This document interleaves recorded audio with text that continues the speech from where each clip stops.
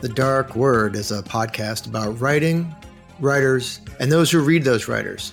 The goal of this podcast is to focus on the profession of writing, whether it be the creative process, the business side of things, or simply offering advice on how to be a pro.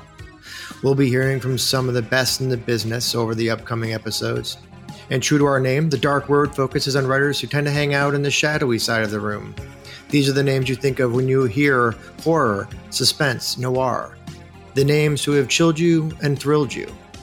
So follow me down this dark hallway, because there's someone I'm dying for you to meet. Dying for you to meet. Dying for you to meet. Dying for you to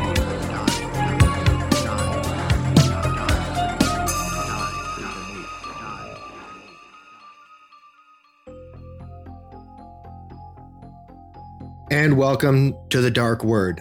I am your host, as always, Philip Fracassi. Just beyond excited today because this being the season finale, I have an extra special guest, double extras. Let me just read his bio and let's get to, because we have a lot to talk about. My guest today is Victor LaValle, and he is the author of the short story collection Slapboxing with Jesus and 4 novels, The Ecstatic, Big Machine, The Devil in Silver, and The Changeling, as well as 2 novellas, Lucretia and the Kroons, and The Ballad of Black Tom. He's also the creator and writer of 2 comic books, Victor LaValle's Destroyer and Eve. He's been the recipient of numerous awards, including the World Fantasy Award, British Fantasy Award, Bram Stoker Award, Whiting Writers Award, a Guggenheim Fellowship, Shirley Jackson Award, American Book Award, and the key to Southeast Queens. He was raised in Queens, New York. He now lives in Washington Heights with his wife and kids, and he teaches at Columbia University. Victor, I'm so happy to have you. Hey, Philip, I'm real happy to be here and honored to join the conversation. Thanks, man. So I have a lot I want to talk to you about, but I like to start every episode, as people who listen to this show know, flummoxing my guest by saying, do you recall your first professional fiction sale? And what was it? And what did you learn from it? I do, actually. My first actual sale was to a magazine that no longer exists. It's called Code Magazine. Mm-hmm. It was in the late 90s, and it was trying to do kind of a black GQ. I wouldn't even be surprised if it was under that umbrella, and they just had this separate thing. But the literary editor was a really, really great writer named Quincy Troop. He was picking all their fiction. And I'd tried to, my first book was a book of short stories. And my agent had tried to sell a bunch of those stories to different literary journals. And people were very nice in their rejections, but a nice rejection is still a rejection. Right. And so she sent it to this Code magazine that had sort of popped up, and sent a very short story of mine, maybe 3 pages long. And the great pleasure of it was, number one, obviously, that they said yes, that Quincy said yes, but 2, they paid $1 a word. Wow. At that time. Yeah, that's what I mean. It was, glossy magazine money. Yeah. And so that was the only thing that my agent and I joked about was we should have sent them one of the long stories. I got a novella for you guys. You're going to love it. That's right. But nonetheless, it was such a gift. And especially because I think all the other stories from the collection had been looked at but rejected by various places. And so there was also the sense of I was happy for the money. In the end, it was $1 a word, but it might have been $750, which was a lot of money back for me. But it was also, some rent money. But the bigger thing was, hey, when that issue came out, look at that, this glossy, cool magazine that is going to be out of business in a year. There's my name. Yeah. Do you have a copy of the magazine still somewhere? I do have it somewhere in the archives. I have in with the archives in a cardboard box. Yeah. But yes, I do. Of course, I kept it. I felt very, very proud, and also it was a boost after a lot of rejection. Yeah, right. And so let's go into that first collection, because it's Slapboxing with Jesus was a collection of literary stories, and it was, correct me if I'm wrong, it was published by Vintage. Is that right? That's right.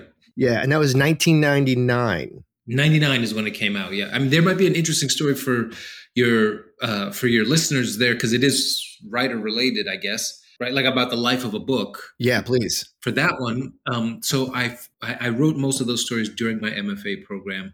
I got an agent because one of my professors said, "I like what you're doing. You should send this to my agent, a woman named Gloria Loomis." So I sent them to her. And she liked them very much. And she said, "But they're not ready yet. Why don't you take the summer?" I sent them to her, say, in May. And she said, "Why don't you take the summer and we'll send them out in September?" And I said, "Okay." And I took a year. I got a job. I worked at the Barnes & Noble in Union Square in Manhattan. I was sharing an apartment with my best friend, Matt Johnson, who I'd met in the program. And it took me about a year with working full time to touch those stories up and make them feel strong in the way I wanted them to feel strong. And so then what she did was first she sent them out to all these different journals because she said, if we can tell the publishers this has been published in such and such place, these stories, that might help drum up enthusiasm. But as I said, nobody wanted them. And even the code sale came after we'd sold the book. So then she sent it out with no publications coming, from the book of stories. And she sent it out to about 10 editors. And all of them said no. Some said it in a sort of form letter way. Some said it in ways that were insulting. And some said in ways that were very nice again, but still rejections. Mm-hmm. And so then the agent basically said, this is 98 when we're sending it out. So again, this is like before, like now you have the landscape of like independent presses that do amazing work. That just didn't exist then. So she basically said, well, none of these 10 editors I sent it to, who were all like whatever we call Big Five or whatever the number was at the time, none of them won it. So I think you should just start working on the next book. And I was just like, okay, I was really dejected, because I didn't have a next book in mind at all. And then I went to a party, and it was a party for like folks from the MFA program I went to. Everyone's hanging out, and there's this woman there named Heather Clay, who I'd been in class with. And she said, I've got a friend of mine. She just took a job as an editor at Vintage Books, which is the paperback side of Knopf under Random House. And she said, and I know that they brought her on because they want to restart this line of paperback originals that did really well for them in the 80s. They published like Bright Lights, Big City, Tama Janowitz, a couple other people, like some of these 80s New York writers who hit big because they were putting out these new writers, but it was only $10 a book. So people were willing to take a chance kind of thing. So she said, why don't you send it to her? And essentially I sent it to her. She read the stories. She got them in a way that the other editors did not. And she said, I want to buy this book and I want to publish this book. And that was how the book came to be published. And even Heather, I went to her. I always tell this story to my students. I went to her later and I said, Heather, like, what made you even suggest that I send this to this editor named Jenny Minton? And she said, well, in workshop, you were always critical, but you were never an asshole. And I wanted to help. And I always tell my students, writers, we are the most thin-skinned human beings on earth. Yeah. And if you are cruel, we will remember and destroy you. Yes, get the chance. That's true. Yeah. I write angry. Yes. I would. I mean, I even tell her like many years later, I was on a jury for the National Book Award, and one or two books came across that I was like, I remember them from the MFA. They were assholes. Right. And I had to say to myself, don't take it out on them. Be an adult. And they didn't even make the finals anyway, so it doesn't matter. But that's when you accidentally knock over the water glass. That's right. Sorry. So, but all that is to say, like the journey of that book is that I had an agent, and as great as she wasn't able to sell the book. And then I had an MFA, but the way it helped was that I knew this woman from class. It wasn't that the degree. It was the networking. It was the networking. Yeah. And so there's a couple of things I want to unpack from that story because it's a great story. And I think there's some things that could really help people to listen to. And one of the things that I found, first of all, you got referred by the professor to an agent, and if you can get a referral to an agent, I know that carries a lot of weight, especially if the agent respects, the other writer. And a lot of times I'll tell people when you are querying an agent, and there are other, not necessarily writers who would refer you or, personally, but if there are other writers who they represent, who you think you are akin to, or your writing is akin to, mention those writers, because if they got, if they connected with someone who you feel maybe you're similar to, it's a good thing to mention. But the other thing that shocked me about your story was that you got an agent based on short stories, which today I don't, Right. Right. It's difficult. It's like everyone wants the novel. Do you think that's changed, or was that an anomaly, or do you feel, or am I not correct? Well, I do think it kind of goes in the short story, sort of like the openness to short stories. I do think travels in waves, like the time. So at that point, I was publishing like literary realist short stories about growing up in New York City, right? They're very autobiographical short stories. And at that same time, you had a couple writers who were coming out really huge with stuff that was similar. You had Jhumpa Lahiri, who was writing about the Indian American experience, goes on to win the Pulitzer Prize for her book of short stories. You had Junot Diaz writing a novel called Drown, that was a national bestseller and made his reputation. So I think there was also a way that in that moment, and then within the subgenre of literary realist fiction, it looked like, oh, there's openness to this kind of thing. Right. And so I came in that. I think I really benefited from that. And then I would say within 5 years, when it turned out that, like, I think I'm very proud of my book and it got very lovely notices here and there, but it wasn't winning no Pulitzer Prizes or bestseller lists, Right. And that is the life of the majority of collections of stories. And I think so after a couple of years, I would say 3-4 years, agents and such kind of maybe went back to like, what I want is just a novel. Yeah, because they want to make money. They want to make 15%. Yeah. They want to make some money, or at least the chance of making some money, And then I think that in my experience, maybe that goes for about 4 or 5 years where that becomes the sort of dogma of many agents, not all, but many. And then at a certain point, something connects. So George Saunders comes out, right? And he's publishing these literary, fantastical, speculative books that are connecting, published in the New Yorker and all the rest.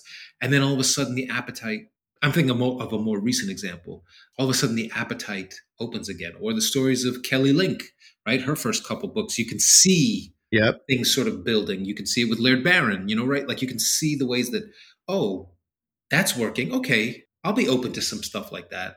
Yeah. And it's interesting because I think writers, they're always warned, don't chase trends. Yes. Right. Don't write to trends, but trends are cyclical. And what you're writing now, if it gets rejected 100 times in a year or two, it might be exactly what people are looking for. So that's right. Don't delete it. Don't delete it. Right. And so I'm going to segue that because I love that we could fill 30 minutes just talking about your first book, but I want to. Can I throw in one thing there? I just wanted to agree with you and please, of course, and restate the point because my wife is also a writer, and in a quirk of fate, before we ever knew each other, when she was in her MFA, she's 4 years younger than me. So when she was in her MFA, she actually worked as an intern for my agent. And one of the things she said she learned from that experience was exactly what you were saying, was the letters, like the blind query letters, to use an old term, that were most effective were the ones where the person had clearly at least taken a few minutes to look up who the agent represented. Exactly. And to write those names. And her point was like, number one, it shows that you did a little work. Number two, it shows that this is not a generic letter.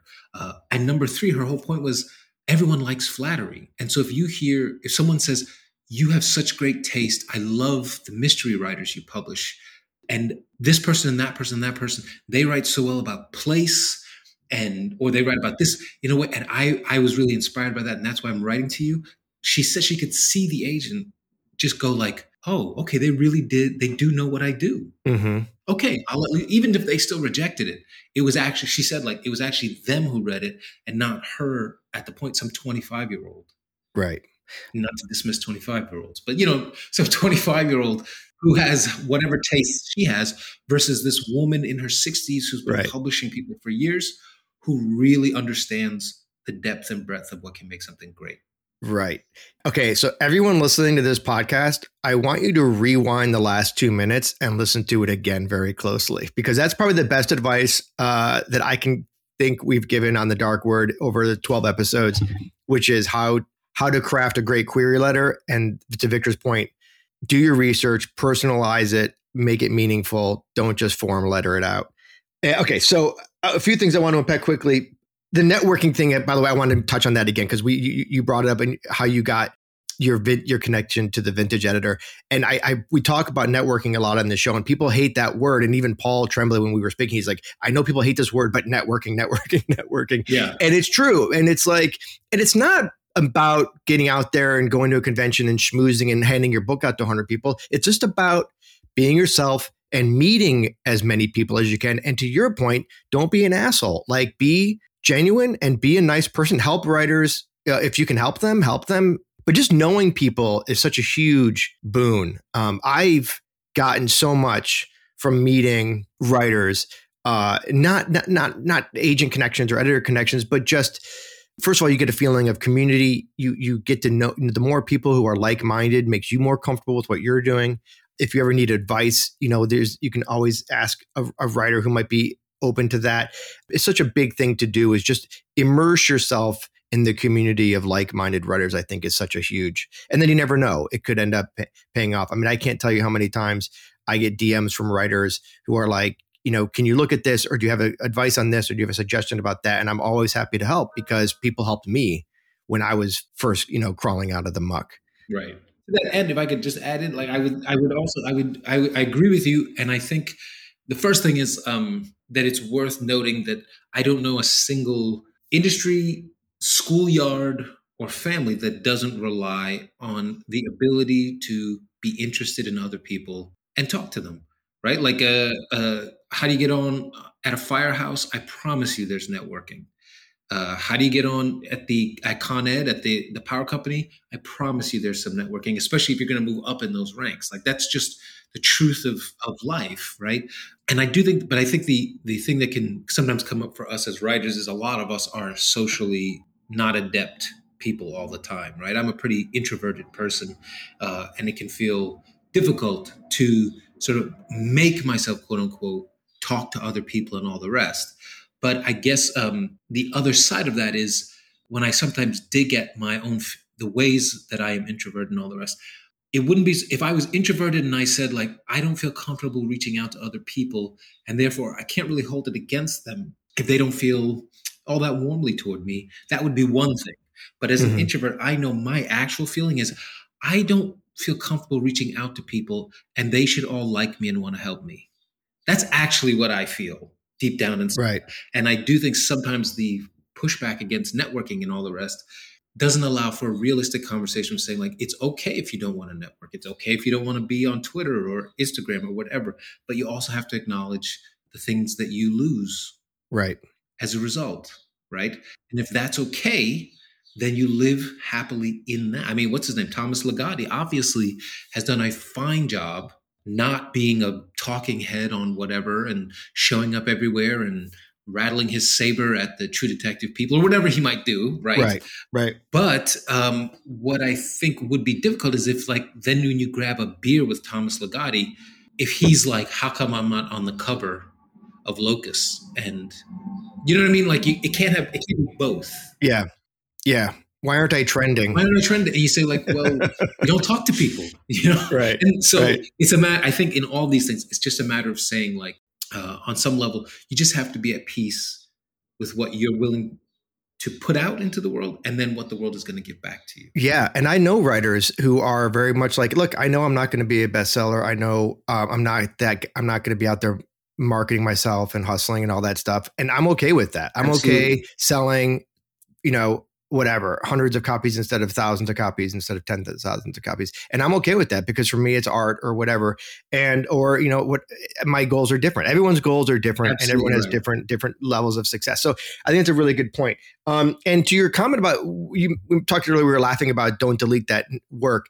And let's talk about work ethic and how that ties into the don't delete thing. Is you made a comment that I found very interesting. I read it in an old interview where you talked about writing, even if nobody notices you're writing or nobody notices how qualified or great you are. You were like, keep writing, because there will come the day where people will say, hey, I like what you did. What else do you have? And you could say, oh, I've got these 2 novels that I've been working on. And I'm going to contrast that a little bit with, like, you've talked about, you have kids, you have a TV show you're, producing and writing, and then you have this, you talk about writing in bursts. So I think you said you write, at one point you said I write in 3-hour bursts because that's all the time I have because I have so much going on in my life. So can you talk about how you write now with all the things you have going on and how that contrasts to maybe how you were writing a decade ago when maybe it was more about, or maybe 2 decades ago when you weren't necessarily an accomplished writer?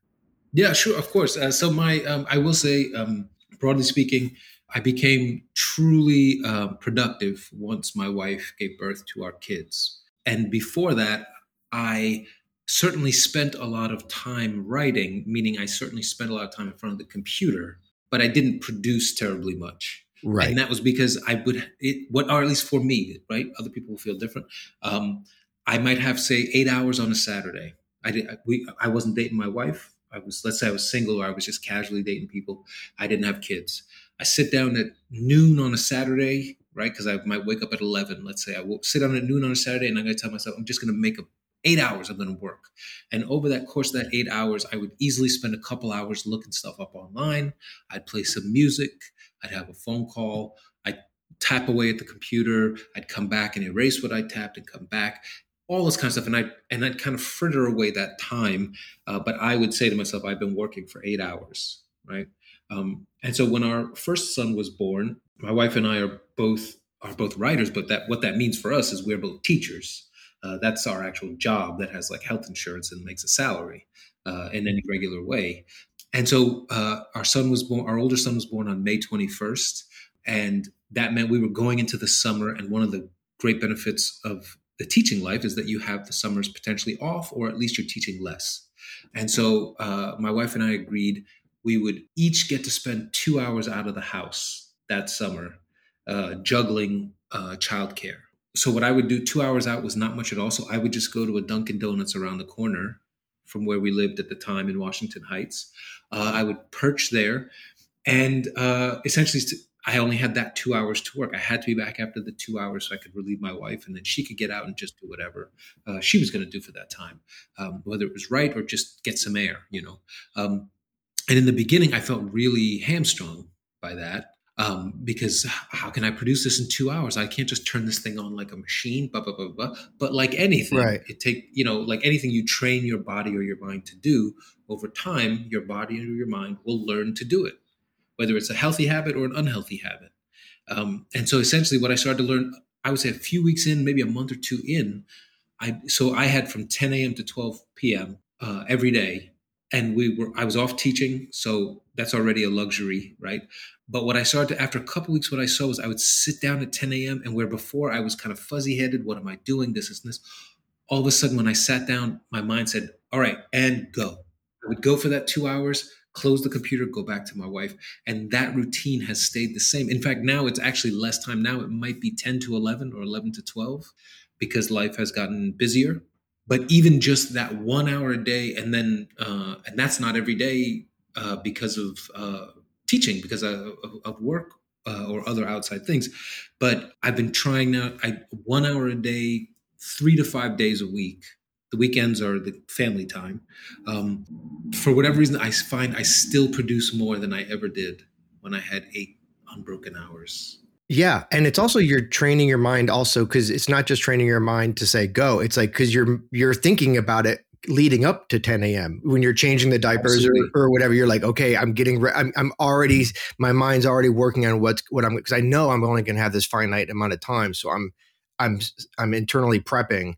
And it's interesting because when I was working, full time in the film industry, I would have these weird, when we were shooting a film or a TV show, I could not write at all because you're talking about, as you know, now being immersed in it, you're talking long, long days and sometimes overnights and all this other stuff. But I would have these windows where I'd be like, okay, but a show would end. And I knew I had like 3 weeks before I started another show. And so those 3 weeks, I would get more done than I would in probably 6 months than if I wasn't working at all, because I was so bearing down on, I've only got 3 weeks. I've got to write as much. I got to get like a couple novellas done. I got to work on the novel, whatever it would be. And now I write full time and I don't get anything done. Right. But I do think there's something to be said, right? For like, you don't need 8 hours. You need an hour. Yes. To your point, or maybe 2 hours, but make those 2 hours productive. Like when you sit down, you're typing, you're not you're not checking out Twitter and scrolling through Facebook. Well, you know, the other thing I would add to that real quick is the other part about, like, you're totally right. Like, in the time beforehand, you're working things through. But what I also found is, like, realistically, like, after 2 hours, whatever I'm working on, after about 2 hours, my mind, it's really kind of worn out. Right. And so what starts to happen around the 2 hour mark, 1.5 to 2 hour mark, what I also start doing is writing cliches, right? Like, meaning like the sentences get sloppier, or the things that happen are much more what you would expect, right? Someone's trapped in a room. How will they get out? And it's going to be the expected, oh, there's a tool in their pocket that will, you know, it's everything you would expect. And so the other thing that I've learned is, like, around the 2 hour mark is when my brain is starting to wear down. And so I know I have to stop anyway, because that's what at this point, I've taught myself that old routine has taught me to stop there. But then over the next 22 hours, what's also happening is I'm saying, okay, it's not going to be a tool that just happens to be in their pocket. All right, what could it be? And then the next thing might be, oh, what if, like, something comes crashing down out of the sky like a meteor? You say, okay, that's terrible too.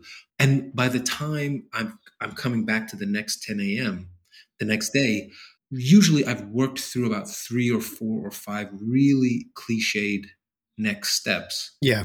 And then, not always, certainly, sometimes there's a 6th and 7th cliche that I'm happy to throw in there and I have to edit later. But more often than not, by the time I get back to that next writing block, I'll have worked through those things in a way that I couldn't if it was an 8 hour stretch, because I would just be working on exhaustion the whole time. And so when I sit down, I go like, oh, I know it's going to be. It's going to be that it turns out, remember I said in the first chapter that there was no subfloor in this house because it's such a cheap house. So the way that the person gets out is they just they jump up and down on the floor till it cracks, and they climb out underneath. And I go, oh, that is better. No subfloor? I haven't seen that before. Right. We had that in this house where we live now, but that's where the idea would come from.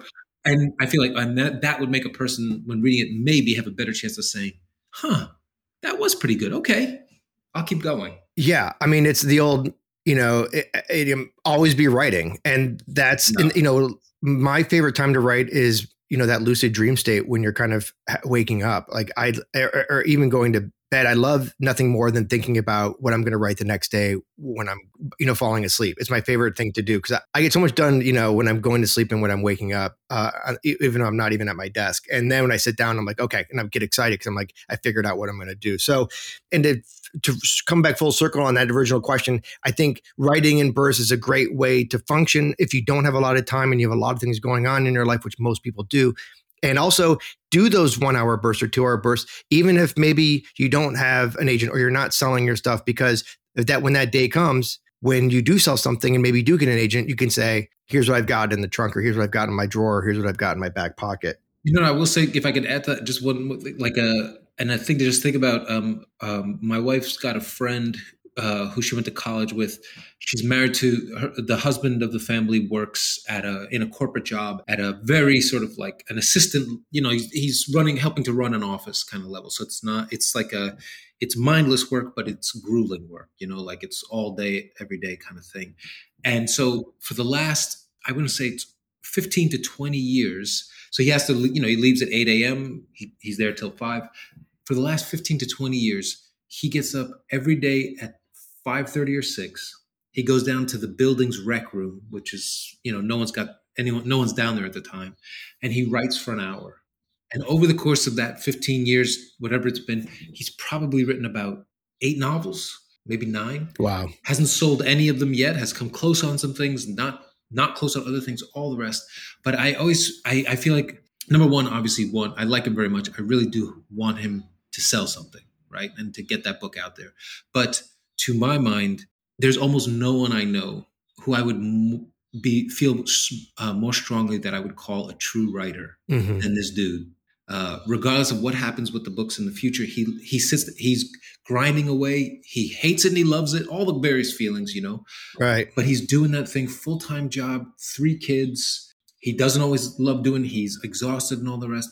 But I just feel like anytime I ever get a chance to talk about writing, I always want to talk about him as well as a fellow writer, as opposed to the idea that publishing is when you become a writer. Yeah. And it's also an important point, because a lot of writers, like even myself included, is when you get those early rejections, it's discouraging. And you're like, that's it. I'm never, like, screw it. I'm going to go back to, painting landscapes. But, it's got to be about the writing at the end of the day. And one piece of advice I give a lot is when you're feeling discouraged about something that's happening on the professional side, meaning publishing or whatever, what I do, and it solves a lot of problems, is I go, I'm going to put the blinders on. I'm going to block all that stuff out. And I'm going to throw all of my focus into this next thing that I'm writing. And that's all I'm going to think about is this story. I'm not going to think about the rejections. I'm not going to think about my career. I'm not going to think about, I'm just going to think about this story. And that has gotten me out of a lot of emotional jams over the years. Yeah, for sure. Cool. Okay. 2 quick points, because I only got a few minutes left, and then I get cut off. So I do. It sucks. Okay. So one thing I want to touch on very quickly, because I love this point that you made. You made a comment. It's easy to root for this. I'm talking about characters now, characters in fiction. It's easy to root for people who do good all the time. I've never met a person like that. And you actually tweeted a few minutes before we went on. I was on Twitter. Never trust a book where the main character is done wrong by others, but they never do others wrong. And it's essentially the flawed character. But I can't tell you how many times I've sent a story or a novel or a screenplay to somebody, and they've been like, I don't like any of these characters. I'm like, I know, because they're real people. Where do you land on the whole likable thing? I have an idea, I know, but I would love to hear your thoughts. I would say in the past, my feeling was like, screw you, likable doesn't mean anything, blah, blah, blah, blah. Right. But nowadays, I'm an artist. Yeah, that kind of thing. But nowadays, what I think more is a character understandable. Okay. Like a lot of times when people say, I don't like these characters, sometimes there's just people like, to use an extreme example, if a character in the story is divorced, there's a certain kind of person who's just never going to like that person for whatever reason, right? Right. So you say, okay, you just let those people go, the people who are going to make sort of like knee-jerk decisions over character traits. Like, what can you do about that? But I think, or at least I hope, the majority of readers, all they really need to know is why people are doing the things they're doing, even when they're doing the ugliest things. What's the motivation? Is it real? Is the motivation understandable? Is it understandable? Because, of course, like there's no one who, I mean, this is an old idea, right? It's a cliche in its own right, but there's nobody who thinks they are doing bad things. They just don't. Everybody has reasons for the things they're doing, even when they harm other people incredibly, right? Even if the reason they're doing it is just sort of like, the world's never been good to me, so what do I owe the world? Right. And I feel like, if a person is lashing out at everybody and that's all you show, then they're just assholes. Right. But if you show a person who says the world's never been good to me, why should I be good to the world? You don't necessarily like that person, but you might kind of go, I felt that way sometimes. Yeah. It doesn't have to be somebody you root for. It just has to be somebody you understand. Just somebody you understand. I didn't always feel this way, but the last, I want to say 5 to 8 years, I realized that maybe, because what I also noticed was like, when the argument about likability comes up, you can't convince someone to like someone they've decided they don't like, right? You just can't. Mm-hmm. But what I started to find over time was like with my students and stuff, I'll say like, they'll say the whole class says like, I really hated this character in this person's story. And we'll just sit there for a little bit now and say like, well, why did they do the things that they did that made you hate them? And what we often will uncover is the author had all this reasoning for why the person's doing these things. Mm-hmm. But they didn't put that on the page. And then when we talk about it a little bit, the people go like, oh, well, I'm not saying it makes it okay, but that at least feels more human. Can you write that in there? Can you put that in there? Right. And then the author gets to hear like, oh, okay. Okay, it doesn't mean that I have to make everybody sweet and kind. Right. Yeah. And I think readers also get excited when they read somebody that does something unexpected, or when they read somebody who they think is going to go one way and then surprises them. Like, oh, I know. It's this. Oh, he's this guy, right? He's the big brooding ape who's going to be a jerk to, and it's like, oh, that's he did something unexpected or sweet or whatever. And I think that is also a great thing to do with characters. All right, dude. I have to wrap it up, but before I go, I want to add, I know I have like so much more I want to talk to you about, but maybe we'll get another opportunity. I love it. Real quick, because I know you teach this stuff. Books on writing for the writers listening out there. Do you have one or two go-tos that you recommend? Yes, actually, the one that I use the most often is a book called by a writer. Last name of the writer is Truby, Truby. Maybe you know John Truby. John Yeah. Truby. You know that one? The 22 beats. The art of The Anatomy of Story. Anatomy of Story. I looked over to my left, and it's sitting down my desk. That's the one that I actually recommend the most. And I recommend it the most, even though, like, if anyone picks it up, you look at it, you think it's and its main focus is screenwriting, right? Right. But as he states very early in the text, what he's actually focused on is is writing where characters' choices make things happen. And I personally feel like, or characters having things done to them that they then have to deal with, right? So it doesn't always have to be reactive. Yeah, it can be active or reactive, but either way, that it's grounded in people and how people act in the world, as opposed to, there's 3 acts and by this point, this better happen, or this better happen, or that better happen. Right. That's not what the book is like. And it really is a very, I kind of love it because he does go into all these different components of story, always with a character focus.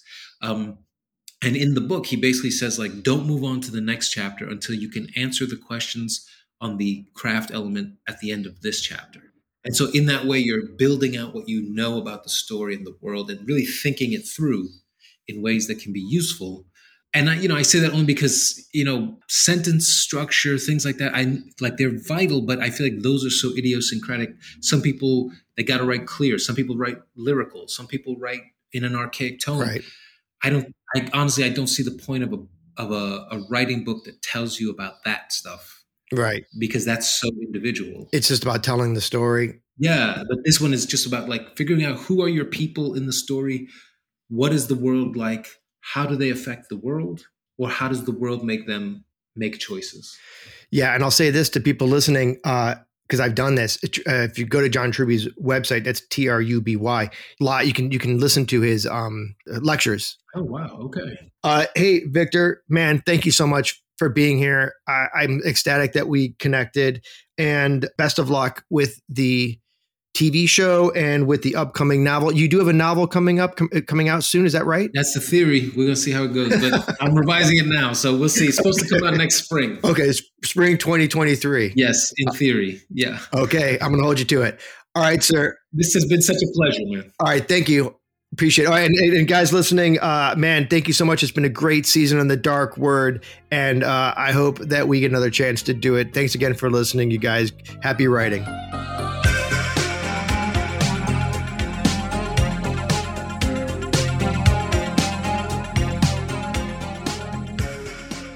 Hey, you guys, it's Philip again. Listen, that was a great season. I had a blast. I hope you did too, but I got great news. The folks at Audio Hopper have picked us up for a season 2. Very excited. So please make sure to hit that follow button or subscribe, and you'll be notified when season 2 launches later this year. I'm going to have all new guests and more great advice for you writers. Thank you so much for listening, and stay tuned for more of The Dark Word.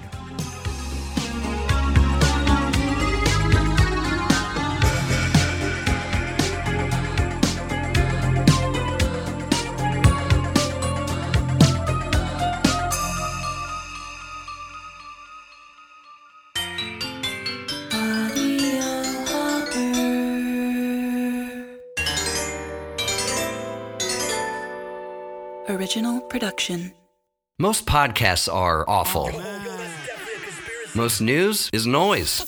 What you need in your ears is real news. Narrated. You need Audio Hopper. Human narrations of the most compelling news, culture, and entertainment stories. You choose the topics and the publications. Audio Hopper gives you a commercial-free straight read of the story. Read by real voice actors, not annoying computer voice simulators. Get a variety of points of view and real news. Audio Hopper. Real news narrated. In the App Store.